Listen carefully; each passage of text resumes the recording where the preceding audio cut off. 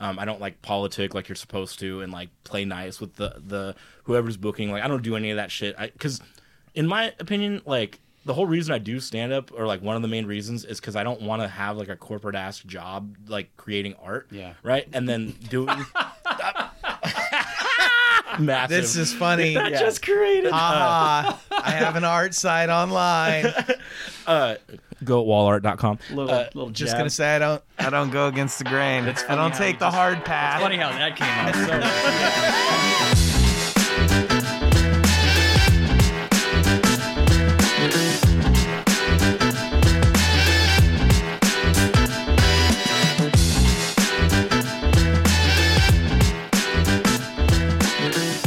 You have coasters you want us to use? Not for those unless it's being art. You make a damn good barista. It's the only thing he's good at. Currently. Water? No coffee? I already had my coffee. Don't you need to be fired up? I just finished my coffee a couple minutes ago. Thank you for setting up my microphone on the Quran. I'm really really excited about that. I thought Are the we other recording side. already? I thought the other side might be offensive. Are we recording already? Yeah. Okay. What's the other side? For context, the reason why that's funny is it's a Shakespeare book. Oh. It's got a picture of Shakespeare on the other side. Nice, dude. On the other side, yeah. The absolute opposite of the Quran. Yeah, very true. All right, so welcome to the Scattered Banter podcast. We're here with a special guest today, good friend of Thomas's, and I'm going to let him introduce because it's his buddy, so he knows more about him. Why not give the stage to him? Yeah, we're here with Julien LaCrosse. He's a comedian from California. He's traveled all over the place. He's been doing it for what, 5 years now? 7? 7.5. 7? Jesus, man, that is amazing. Thank you. So yeah, got some fun stories today, some interesting stuff. Can't wait to dive in. That's good. Do you have questions too? Yeah, Good. lots of questions. Are you going to do your AI question? Yeah, we're gonna have Question- our AI section. Question of the It's a little episode? bigger actually today. There's Is like, it? yeah, AI asked a lot of questions. Yeah? It did. It's like, hey, I've heard about your podcast. These 5 people told me, so we want to know now. Yeah. You hold this. Okay. This is for you, buddy. Sounds good. You did all that work on that. I added like You 5 added things. 4 questions. I love your shirt, by the way. Sinners, assholes live forever. Thank you. I feel like the assholes live forever quote is coming back, or it's not coming back. It's just making a It's popular real round. thing. The clothing brand itself is actually, so it's called Assholes Live Forever. Uh-huh. But if you're like cheap, like I am, they sell really like cool designs and quality clothing for like for instance, this shirt will be $24.99 on the website, but they always have promo codes where it's like 80% off the store. So this Damn. shirt, so this shirt is like a $5 shirt. How much did it cost That's to not ship bad. it? I mean, when I bought a bunch of stuff the last time, like 3 years ago, my total order was $70, but I got like 6 shirts, like a hat, a beanie, some stickers. Oh, Damn. man. Yeah. Make it worth your while. Yeah, exactly. That's wild. Yeah, I probably should buy some more. I haven't bought any clothes in like 3 years because I'm just like a fucking loser. Oh my gosh. You know? I can give you some clothes if you want. I don't think I can fit them, dude. It's a toss-up. They might be a little Toss-up. tight. Do you have a parachute? So speaking of that, so you're not really here for stand-up comedy. It's an intervention. Thomas told me that. He almost just stopped. I was in with the parachute. We got you. No, but so We want to talk to you about our cult. have you heard the good news? So Thomas told me you've been doing this for a while. What is it? Just we're going to go down I had some personal questions about stand-up comedy because I have a personal interest in it as well. Absolutely. How long have you been doing it, and what was it that got you kind of started in stand-up comedy? Cool. So yeah, I've been doing it 7.5 years officially. Like the first, I'm 34 years old, but the first time I ever got on stage, I was 19 years old. 19. Yeah, and it's like I did it once, and it scared the hell out of me. So I was like, I'm never doing this again. Like, even though I've loved it since I was a kid. What made you get up and do it? Well, eventually, okay, here's the thing. I would say that little bit. a lot of people probably have like a pretty like tumultuous, 20s. I feel like a lot of people go through a lot of shit in their 20s. Yeah. For me, I was no exception to the rule. I had like a pretty rough time in my 20s, and by the time I got to like 26, 27, I kind of had enough of like just like being depressed and being anxious and not being okay with like knowing inside that I wanted to like tell jokes on stage, but I wasn't doing it. Yeah. Right. So like that was kind of like the breaking point for me. Also, I will say, just like candidly, psilocybin mushrooms really played a big role in this because like for a long time, and Therapy wise, yeah, for a long time, a lot of my like good friends, and Thomas is one of them that can contest to this. People would tell me for years and years, like, dude, just go do it. Just like get on stage. Like you've been talking about it, you should just go do it. Like, not the mushrooms, but getting on stage. Yeah. Getting on stage on mushrooms. Don't ever do it. I've done that once. Did you really? Yeah, it was the worst decision. It's like, oh my God. Thomas hasn't pressured me to do mushrooms. I must not be that good of friends with him. But then like when I started doing the mushrooms, I feel like it kind of like opened up my brain a little bit, and it also got me to kind of confront a lot of like the internal reasons that I was holding myself back from doing the one thing. I've heard that too. Like it takes away a lot of the ego, I think. Big time. And like that's the other thing too is like I've been funny since I was 8 years old. Yeah. So like I would go up on stage a couple times and I would just like eat dicks, just like bomb my ass off. And I'm like, that's a rough school. Yeah, I'm not good at this. But then like as time goes on, you start to understand that bombing's just like a part of it. It is a part of it. It's a part of 100%. Yeah. And so like that doesn't matter. So you should get over that.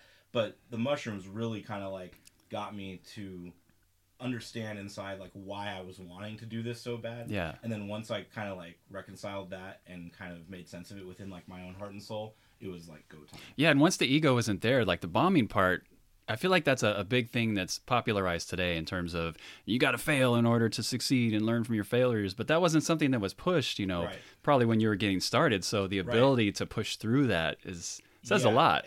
And not only that, but like I see it now just with other comics that are like, 2, 3, 4 years in, mm-hmm. they still can't get over like when they bomb on stage, like especially at an open mic, because like it's rough. Open mics really don't matter, right? Yeah. And bombing really doesn't matter. Yeah. But it is rough. Like it plays such a crazy role like in your head, like these people don't like me, I'm not funny, I'm not good enough for take this. It personal.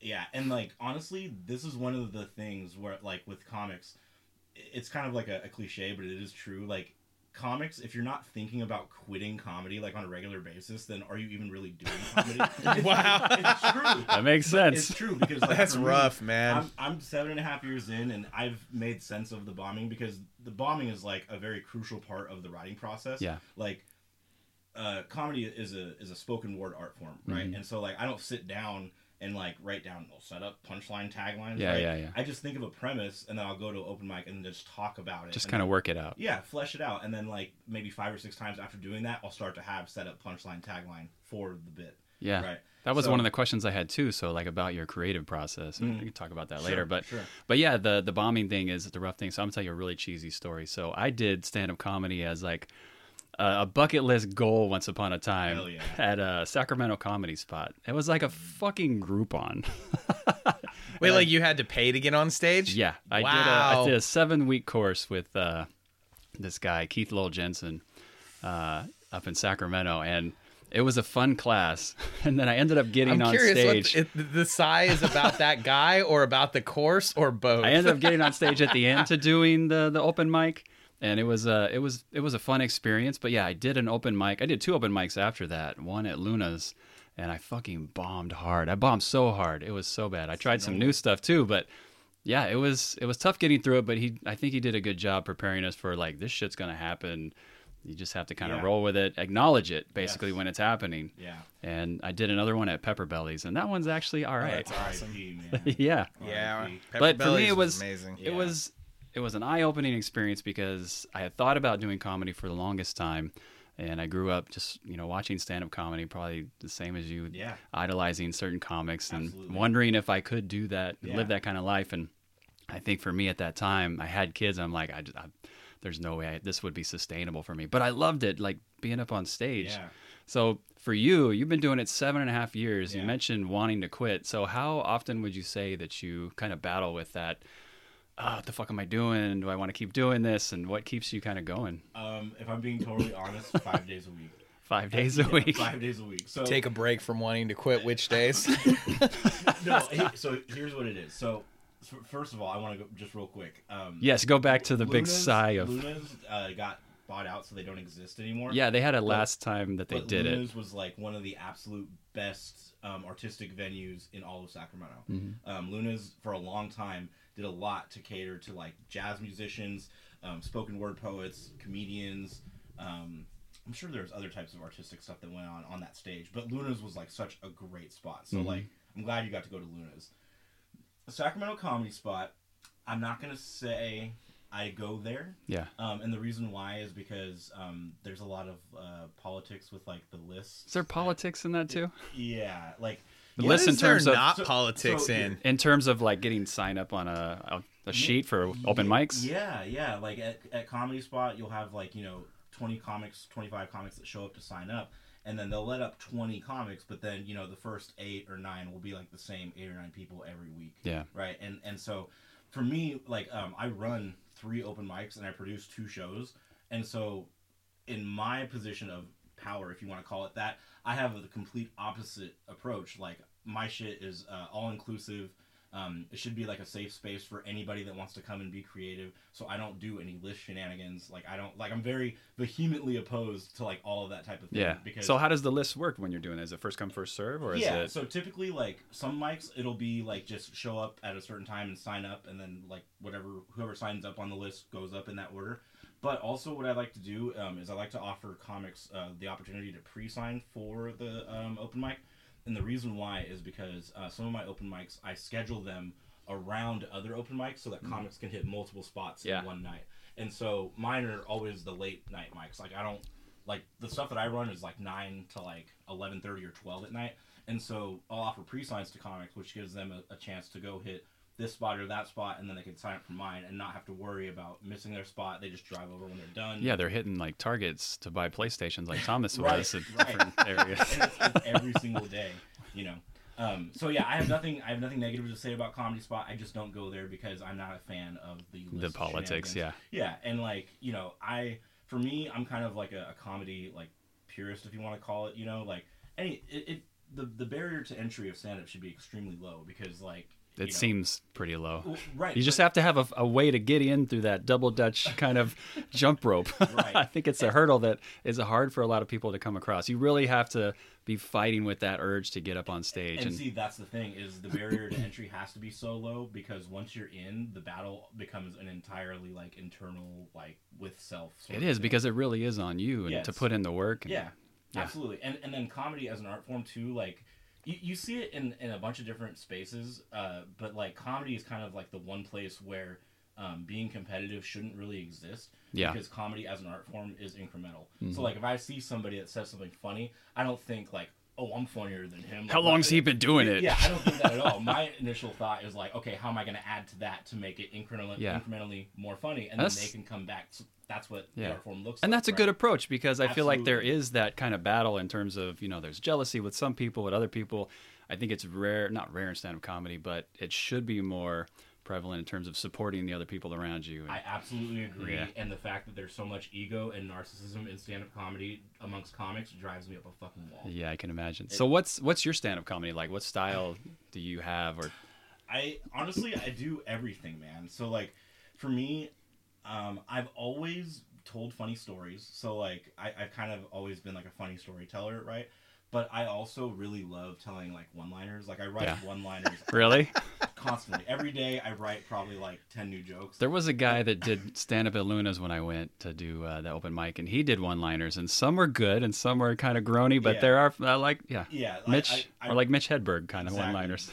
Mitch Hedberg is one of my biggest comedy influences. He was the man. It was very subtle and But funny like as hell. honestly, like to me, that is kind of what makes jokes like so awesome, is that like they can be so quick and so subtle.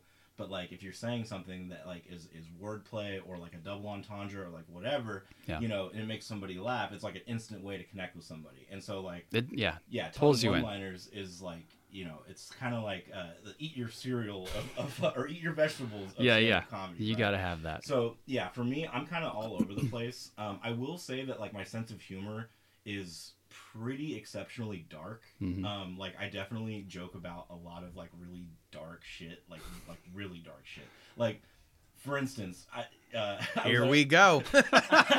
Thomas has been patiently waiting. I was at an open mic about a week ago, and I went up last because it's my open mic that I was producing, but I just it's late at night, it's like 11 o'clock, there's a group of 5 kids at the bar. They're like 22, 23, young, and they're drunk and they're being loud. When you said kids, I'm like, no. Parents brought kids to your comedies? No. This is a bad idea, right? I kind of thought the same thing. Under 21, not allowed on the bar, but these are like, babies, right? Just like young people. Yeah. So learning how to drink. Learning how to be a human being in a setting where people are trying to fucking make art. Not doing a good job. Yeah, being loud and boisterous and obnoxious. And so they sit down right in front of the stage and they're doing this. Perfect. Right, exactly. And so, one of the things that I've learned as a stand-up comic is like, silence obviously works really good, right? To get people's attention and like draw them in. But getting to the silence is like kind of an uphill battle. And so like when I saw what they were doing, I was like, all right, I'm going to say some wild shit, right? Like some absolutely wild shit. Get their fucking attention. So I went up there and I was like, I went into like a Donald Trump voice immediately, like, this group of young people right here, I was taking a shit in the bathroom, listening to my favorite podcast about children. Oh my god! And I could hear them all the way through the screams of these kids and the bathroom stall and the bar. And then as soon as I said that, nobody was laughing. The Band-Aid was ripped off. But it was quiet. And now I have Now you have control. Now I have them. That's a nice little technique. And then I just did 5 minutes of my stupid... Welcome to my open mic. Yeah. My name is Julian. Exactly. So you got to say like shit like that. But see, Hi. My sense of humor is dark because like obviously I would never take a shit at Henry's. Like, come on. But you see what I'm saying? And so like it grabs them early.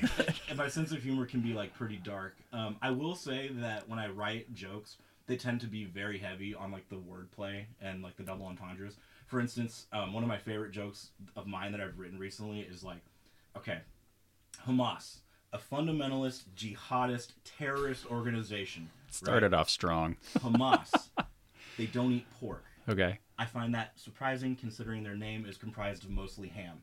Wow. So like, it's a ham-based name. You guys don't...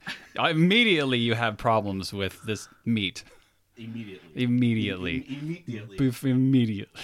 So that gives you an idea. Exactly. So for your creative process, where's your does it come inspiration draw from? Or what does that look like? I would definitely say that, like, okay, this is going to sound maybe like kind of douchey, but like ever since I was a kid, I've just made fun of everything. Like, just everything that happens, like, there's something to make fun of. Like, but what's that input that you have? Or do you need input? Are you looking at, news stories? Or are you just watching TV and seeing what come to your mind? Honestly, it's a lot of things that just happen to me, like, in real life. Like, or if I see something and I'm like, okay, like, I have to, like, write jokes about I got to do something about this. Yeah, exactly.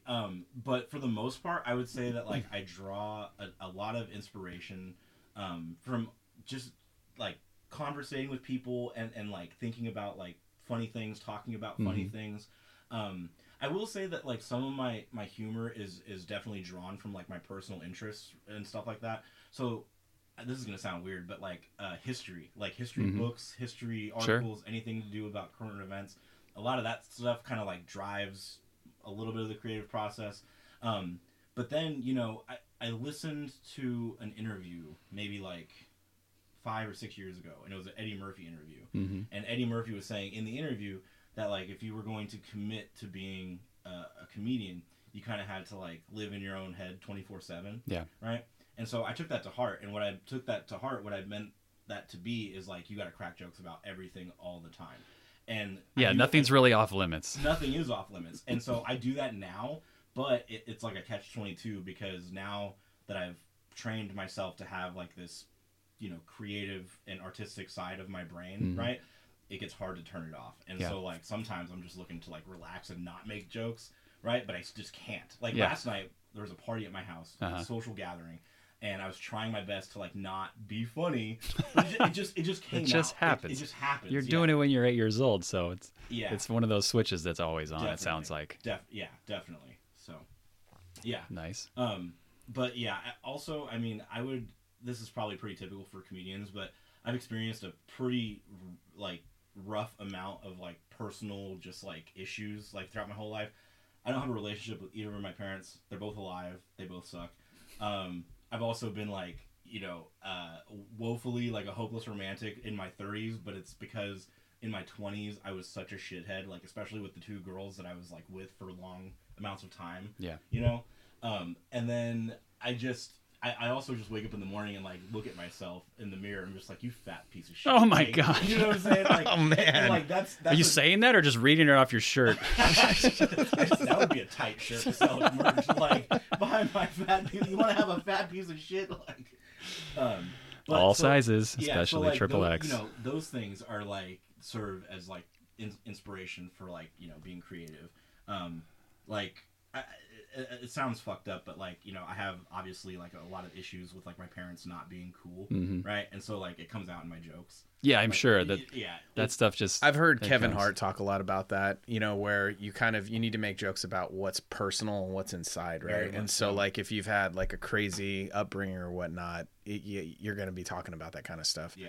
Yeah, and it helps because it's truer to you, and you're able to talk to it more so. Yeah, it comes more out to a little you. bit more genuine. Yeah, So real quick, can I regale you guys with a story that kind of like I would love to hear a story. details how fucked up like my upbringing was? Let's go. Please, we want them to listen to the podcast Okay. too. Sounds good. So from a young age, I was put into like the advanced or like honors classes, right? But I grew up like poor and in the hood, and they didn't really have those classes. Where did you grow up? Fairfield. Okay. H. Glenn Richardson was my first elementary school. Uh huh. But I went there, and so like I was in a second grade, third grade combo class, Okay. and in second grade I was highly advanced with like mathematical skills, right? Okay. The thing I was good at was numbers, and so they had me tutoring the third graders on how to do multiplication and division, right? So I was tutoring these third graders, but one of them was like slow, like I think in my Like day. they were missing a chromosome slow. Not entirely, but like maybe. In my day, they called it resource. That was like Yeah. the kids that were like a little bit slower, right? I think Learning I remember disability. that, yeah. Right. And so, I was tutoring this kid Gabriel, and he did not know how to do like any of the math. Like he just couldn't figure it out, right? And so, the second day after I'd been tutoring Gabriel, I'm at lunch and I go to get lunch in the lunch line. I see Gabriel is in charge of the milk cartons, right? And I'm like, this is like the first time I ever had like a Jewish ass thought, like, all right, I'm gonna make some fucking money. Like the first time. Wow. Oh my God. Like He's Jewish, by the way. Perfect. Just throw that out there real quick, just so we don't get any hot water. The whole Jew thing's a real hot topic right now. Free Palestine. Wow. This is the platform to be saying that on. Yeah. Yeah. So, anyways, I was like seeing that he was in charge of the milk cartons, and I was like, I bet I could take this $1 I have and go get like All the milk I want. Yeah, exactly. And then like I'm gonna clean up here. So that's what I did. Like I took them $1, and they were like 50 cents each, I think. So I had $1, and he's supposed to give me 2, but I was like, Gabriel, give me 3 milk cartons. Oh wow. He's looking at the dollar, and he goes, Are you sure this is right? And then I looked at him. Start explaining the math to him. I was in second grade. I was like 7 years old, and I was like, "Would I lie to you, Gabriel?" Like real Machiavellian. Like, Yeah. Like Come on. Normally narcissistic it's 2 milks for $1, but if you Yeah. times the number of ounces in all these milks, just Exactly. rationalize it somehow. Exactly. So he did it. He gave me the milks, and then I took them right out to the playground, and then I sold them for like 35 or 40 cents. Who's each. buying milks? Kids? Kids are buying milks. Dude, I told him, I was like, don't spend 50 cents over there. Spend 40 cents. Oh with my me. God. So I made $1.20. Right? Did you keep going back? Check it out. I went home. I'm skipping ahead. I went home. I grabbed all the money I had in my piggy bank at the time, which was like $3. I've got this hot business deal. Dude, I go to the school the next day with my backpack, and I give Gabriel the $3, and I was like, just put all the milks in my bag. Give me all the fucking milks. Yeah. So then he starts putting the milk in my bag, and then a teacher walks up and was like, Julian, what are you doing? And I was like, I'm buying all these milks. And she's like, Trying to bulk up. I was like, I'm buying these milks. She was like, aren't you lactose intolerant? I was like, this is 19... Trying to fight through it. 1995, 1996. Yeah. The teacher pulled me by the ear. Yeah, and, she like, did. Oh, and shit. took me to the principal's office. Oh, which my was, like, God. 40 feet away, whatever. So, I'd never been in trouble up to this point in my life. I never and I knew what I did. Like I know exactly what. Like in my head, I was like, I knew I shouldn't have like did this to. Like, Got a little taste of the good life. Dude, I knew I shouldn't have done it, and I was like, just shaking and like crying and like. Oh, and man. I'm about to get in trouble. And Genuine and I know, remorse. and then I know my mom is like kind of like angry and just like a bitch, right? So I'm like, fuck, dude, my mom's gonna beat the shit out of me. Like, what is gonna happen? Like, I'm just like, right? If you guys tell my mom, dude. So my mom picks me up, and then the principal tells my mom that I'm suspended from school for like 3 days. Yeah. And then I get in the car and I'm crying, and then my mom was like, "Stop crying." over spilled milk. She's like, "Stop crying," and I was like, "Aren't I in trouble?" And she goes, "No," and I was like, "What?" And then she explains to me. She was like, "Well, no." She's like, "What you did is like called capitalism."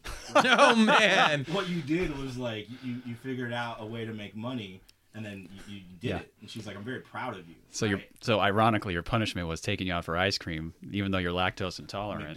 McDonald's. We got McDonald's. So I was like, it kind of fucked with my brain. I was like, shouldn't I be in trouble for this, right? But then it reinforced like this super scummy, like negative behavior, right? Did it blow your mind? A little bit.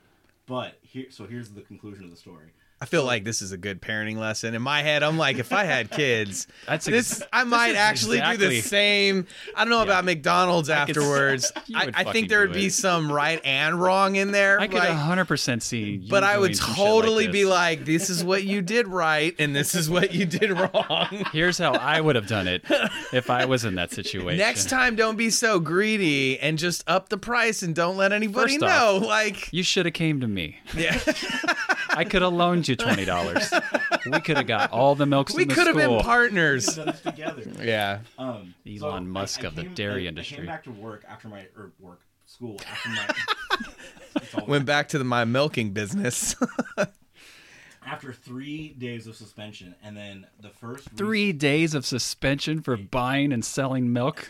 They told me it's because I took advantage of somebody that didn't know any better. That was why. Yeah, that's where you were like, I feel like that's where that was. And so I first recess, that first day back to school, Gabriel and 3 of his friends beat the fuck out of me. Really? Whoa. I was playing Foursquare, like the yeah. swing, and then his friend Franklin, I'll never forget the name Franklin walked up to me and shoved me to the ground, and as soon as I fell to the ground, they just started beating the shit out of me. Oh my god. And then I was sent home for another 3 days because I had like a black eye and a bloody lip and like all this shit. I got hit. Yeah, and then so like I remember, what did I do? I remember thinking about it at 7 years old, like in the pain I was in from getting like beat up by like, the special ed kids, which is also hilarious.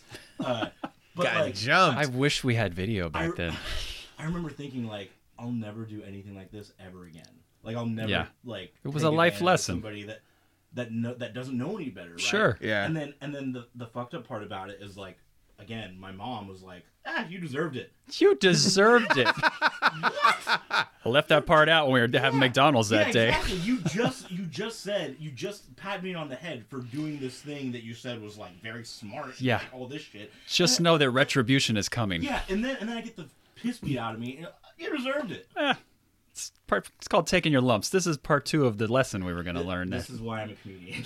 It's like I was raised in this household. It's like the dad. There's that a certain path kid... the comedians go on, and you fell into that early. Yeah, it's like the dad that lets the kid put the fork in the light socket and shocks the shit out of themselves, and it's like, he'll learn. Yeah. Oh my god, I feel like my daughter just said that the other day. It's like, I said something about my son doing something stupid, and she's like, "Did you see the fork in the light socket?" She's great. How old is your daughter? She's 14, and the older one is going to be 17 soon. Damn, is she really? The 14-year-old is pretty funny. Man, time gone. Yeah, That's great. In my head, so she gone. was like, I was like thinking that the 14-year-old was your older daughter for some reason. No. Which I should know better, but like, what the hell? That's crazy. crazy. You have no frame of reference. Sounds like None. You have time to pursue stand-up comedy. I do have, that I've thought about that. Yeah. It's in the back of the head, just floating around a little bit. So where can we find some of your shows online, like our bits? I heard you clips? talking out there about not doing TikTok. It's like, where do you advertise your stuff? I mostly on Instagram and Facebook a little bit. Mm-hmm. For the most part, it's on Instagram. There is some like stuff of me on YouTube, but a lot of it is like kind of old and outdated. The thing about stand-up comedy, and again, this is why I kind of view myself as like a purist, so to speak, is live stand-up comedy like in person is just so much better than like what a video or a clip can like show to the world of like what you're doing. The clips are great tools to like get people to come to the shows, but for me, like I tend to like not post all that much only because I like people to like come see me. Is it because you feel more like a purist, like you want it to happen more organically? It's because he likes to do shit the hard way. Says Thomas. That is true. But also, I mean, like, I don't want, how do I put this? I want people to come out and experience it live. Yeah. Right? That's what I want. I feel like that it's definitely a good experience, and there's nothing like live stand-up comedy when it's good. But I feel like nowadays, the thing that brings the people in are these little clips. Yeah, like, that's what I was Russell say, Peters yeah. just based on the fact that I saw a lot of his skits on TikTok. If you think about it, if you're really trying to push like just your perception of comedy, like getting your information out there to masses will help people understand what. That's true. You know what I mean? Like you're, in a way, you're depriving people. You should. Yeah, but also, the thing, like, that's going to bring them out. But the thing that's going to keep them coming is whether or not, you deliver during those things. Like the Matt Rife thing. I heard you guys talking about Matt Rife out there. And I feel like he's really good at crowd work. It's very entertaining to watch. But I have no idea what his bits are like, or his stand-up are. In person. So like that's what I was he might not be that great. I know. I feel like his bits. I've heard that his bits, like from friends who have gone, they're like, he's good, but he's way better on TikTok. Right. And he's also bringing out the moms. I have a question. And the soccer moms, and he's got the good look. He's got the good look. That doesn't hurt. My sister, bought tickets to see Matt Rife, and I was like, too expensive. I was like, bitch, you never been to one of my stand-up shows. Are you kidding me? Like, you spent $700 on Matt Rife. Holy shit! $7 to see Julien LaCrosse at Luna's Cafe, and that's for the drinks. Yeah, that's funny. Yeah, exactly. At the drop of a hat. Do you think, and so this is a sensitive question to some degree, but do you think part of it is fear that you don't put those posts out there on TikTok and stuff like that? Because fear of how it will impact people's perception of you? Not that fear. How so? I'm going to sound hella stuck up here. I like how you clarify every statement with, this is going to sound really bad. Yeah. Just let your freak flag fly, man. I have no interest in being famous. I have absolutely no interest in being famous. So you really are like the Dave Attell of stand-up comedy, and that's kind of how he's done it. Exactly. If the happiest version of Julien LaCrosse could exist, the happiest version is being a touring comedian that goes around the country and hits comedy clubs, right? But you don't. I can still go to punk rock concerts and people aren't gonna swarm me because I'm a celebrity. That's kind of one of the biggest fears that I have, because it happens now. I'm a nobody, and it happens now. What is it about fame that scares you? I hate talking to people. That's really? So ironic. That's fucking funny. Ironically, I feel that way as well. You are a bit of an introvert. I mean, I am. yeah. So here's the thing: is my entire life that people have known me, I've been labeled as an extrovert. Nah. And I will say that I do tend to have social butterfly tendencies. I tend to be the guy that everyone knows, and I'm kind of out and about doing this whole thing. But canceling plans is euphoric, right? Oh, yeah, exactly. John Mulaney lines, right? I think it is. Yeah. I think so Julien lived with me for what, 2-3 years? It was almost 3 years. Yeah, in this room, in this room, and it was a very different room. Yeah, there was a bunk bed. It's come full circle. There were chains attached to the wall. He couldn't go out at night. Now you're on podcast doing stand-up comedy. Yeah. No. How times have changed. I want to say take that second bedroom at Thomas's house. When you were renting the room here, though, I feel like you would have your time where you would just be alone in your room all the time. And and then you would go out every couple of weeks and kind of do my girlfriend's the same way. She's I guess they're called outgoing extroverts, right? Mm-hmm. Where you're very outgoing when you're among people, but you need a lot of time alone for your batteries to kind of recharge and stuff. It helps, I'm sure. So here when life for me, I started out very introverted. I was extremely dorky, and I read books a lot. I learned how to read by the time I was almost 4. So I was reading a lot of books as a Humble child. Humble brag, right? But then, dude, around age 8 or 9, I started watching stand-up and listening to comedy stuff when I was about 8 years old. Yeah. And then by the time I was 9, the only way people would talk to me at school is if I crack jokes. And I was like, oh, okay, I'm just going to do this. This is my magic trick. Exactly. And so, it kind of started, from that point on, that I was, known as, the outgoing extrovert, right? But in the last, 3 years, especially with like my comedy career like surging upwards and me gaining like local popularity, and then also being in charge of like running mics and shows. Everybody wants to fucking talk to me. And it's like, and now I I'm loathe really it.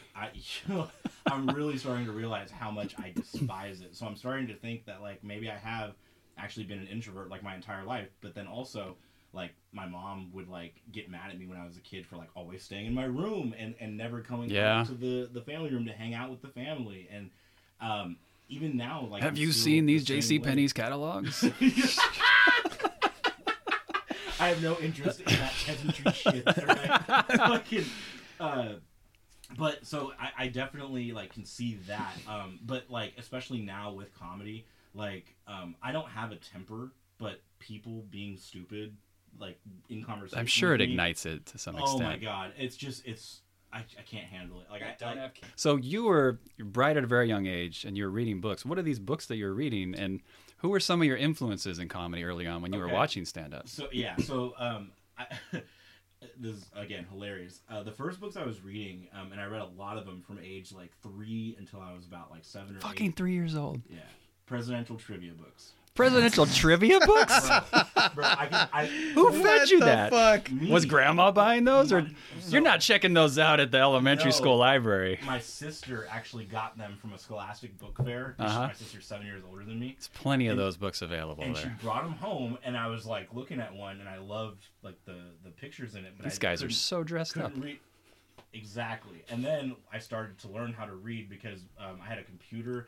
I forget what the name of it was called. You might know. It was like an 80s style computer that would teach kids how to write and read. I don't remember. Like a pretty sure it was computer? An Apple. It was like a toy, but it was like an expensive toy, and it was like not like a Speak and Spell. What is that? That's like it's the red one that you like. It asks you how to spell certain things, or that might be it. Okay. That might be it. It might have been it. Why are you shaking your head at me? It was like nobody wants to hear your comments right now.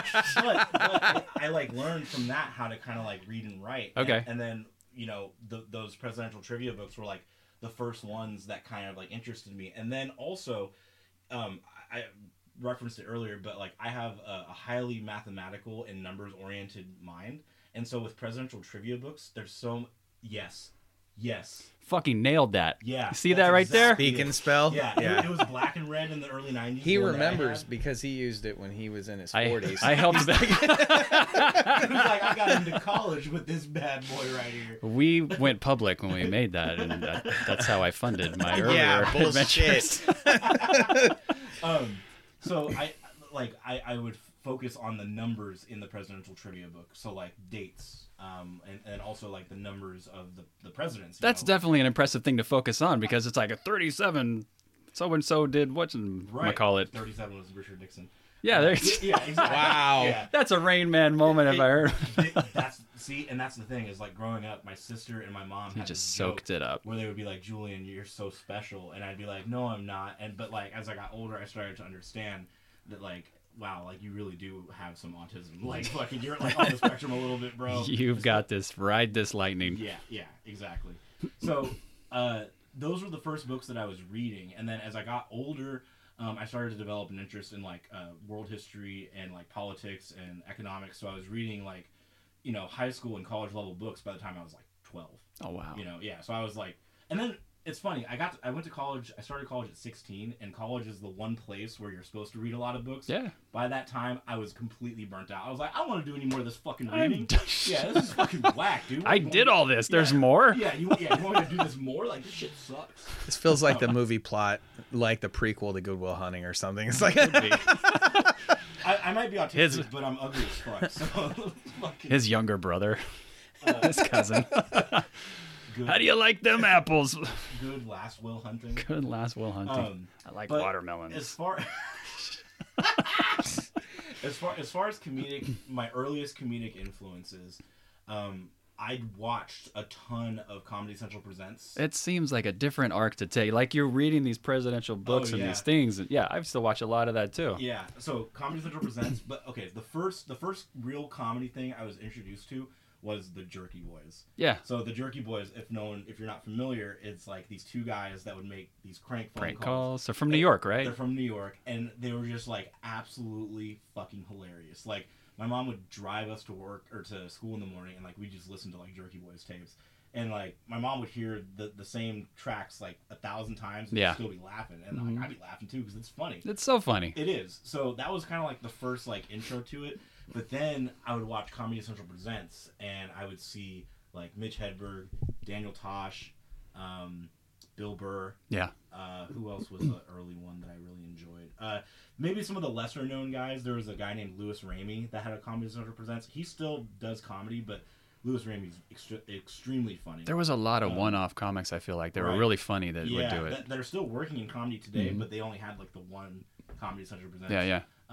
Adam Ferrara also. Yeah, he's a good one. And then when I was 13, I actually went to a stand-up show at Cobb's, which is a comedy club in San Francisco, and I saw Daniel Tosh live. Oh, wow. And that was like the first time that I ever seen like live stand-up, and I was like, I was blown away. Because I knew so many of Daniel Tosh's bits from his Comedy Central Presents, and then when I saw him in person, he didn't do any of those jokes. It was like a completely different, half hour. That's nice.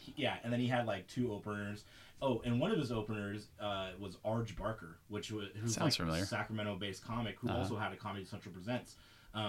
But we watched that show, like my mom, my sister, and I was just like blown away. And like when I saw that show, I was like thinking about it as like a 13-year-old. I was like, damn, like I think I kind of want to do that. I've already loved it so much. Like, why not?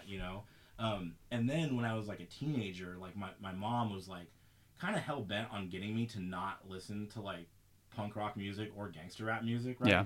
And one of the best ways that I could like rebel against that was like starting to listen to Richard Pryor.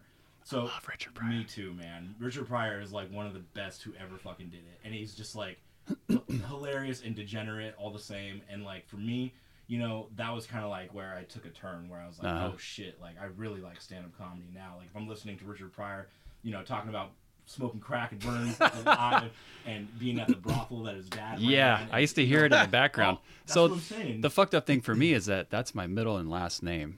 Wait, really? Yeah. Aaron Richard Pryor. Aaron Richard Pryor. Yo, go get the crack pipe. we got a celebrity in the building. I didn't even know I was in third grade, and people were like, tell me a joke. That's massive. It was. That's a cool name to have. It was a cool name to have. Dude, and you're blacker than him. So I feel it inside, deep down. So I feel like some of my earlier influences that blew me away.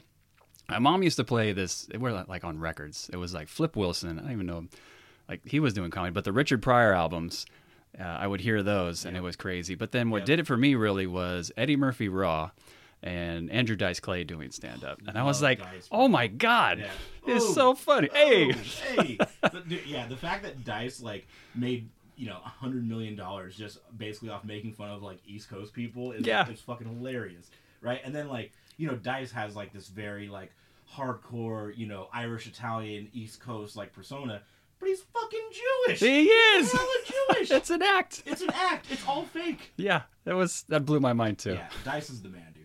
Oh my god. If Dice is listening, I'd love to open up for you one day. I want to come watch. Dude, fuck yeah. So you've traveled the country. What are some of your favorite places to perform that you've been to? So for me, I've mostly just done like West Coast runs for the most part. I've performed in San Diego, which was pretty cool. Las Vegas was okay. Las Vegas is kind of like a degenerate town, Yeah. And like the thing is like, okay, so I have a past like playing poker for a living, right? And so my poker friends, I was like, there was this question like, all right, Julian, like who is like the more degenerate group of people? Is it poker players or is it stand-up comedians? It's fucking poker players. I don't know. It's not. It's not. It is stand-up comedians by a mile. Really? Bro, yes. So poker players are like degenerate scumbags, but at least some of them are good with like math and logic, and they have money, right? Yeah. Stand-up comedians, not good with math and logic, have no money. By a lot. Yep, and then a lot of them are just like backhanded, kind of like unscrupulous. Like, they'll behind your back do something to take $20 from you, like that type of shit, right? So I was in Las Vegas for like 5 days doing stand-up, and like every single comic I met was just like, I immediately got like the ick feeling from them, and I was like, it's bad vibes right away. It's bad, dude. I don't like this shit. We're not going to hang out after. Yeah, no. But other than that, I would say that like my favorite place to go is probably Chico, California. Chico, California. Yeah, so Chico, California has like 3 really solid comedy venues. Okay. And there's one in particular called Gnarly Deli. Shouts out to Gnarly Deli. Gnarly Deli. It's a great name. They are an amazing place. So it's like a speakeasy, like bar karaoke place. You go down into the basement. They have the stage at the front, and it's like low ceiling, so it's like perfect for stand-up comedy. I performed there probably like 6 times. But every time I go to Chico, there's like a group of people that shows up, and they're like, dude, we're fans of you. We love you. Yeah, we came because we saw you posted on Instagram you're going to be here. And it's like, that's fucking tight. Like, I can't believe that happened. We're wearing our asshole shirts, too. Yeah. Dude, yeah. And so I definitely like Chico a lot. In this next upcoming year, this is going to tie into what Thomas was saying. I'm pretty stubborn, and also I do like to do things the hard way, and I don't really like make my life easier. But I have like this like very like independent like attitude, and like I don't really like to go to the clubs. Like it's weird. I get booked at comedy clubs on a regular basis, but it's for like shows that my friends are producing. Mm-hmm. I don't ever get booked for like weekend gigs at the comedy clubs because I don't try to get booked at the comedy clubs. I don't show up and do the open mics there. I don't like politic like you're supposed to, and like play nice with the whoever's booking. Like I don't do any of that shit. Because in my opinion, like, the whole reason I do stand-up, or, like, one of the main reasons, is because I don't want to have, like, a corporate-ass job, like, creating art. Yeah. Right? And then do... This is funny. That just created... Ha ha. I have an art site online. Go at wallart.com. Little just jab. gonna say I don't go against the grain. I don't take the hard path. It's funny how that came out so easy. Facts. And so like I don't really like do that, and I really should. So in the next year, I'm like making. I feel like it's this battle then. Like it is. Let it go, man. Put the bag of weights down. I don't want to sell out. Look, you just said how much you like your fans. I do. But then you simultaneously about 5-10 minutes ago, you said how much you don't like talking to people. Well, right, but like it'll balance out, is what I'm saying. Right. It's some point, and if it doesn't, then just do what Dave Chappelle did, walk away. Do you have a TikTok channel? No, just Instagram. Okay. We're gonna get you on TikTok before the end of this show. I created one for this, and I'm trying to see if it's gonna come out, but it might be something to try. Like it might be. Be sure to check out part 2 of this episode with more great stories from our special guest, Julien LaCrosse.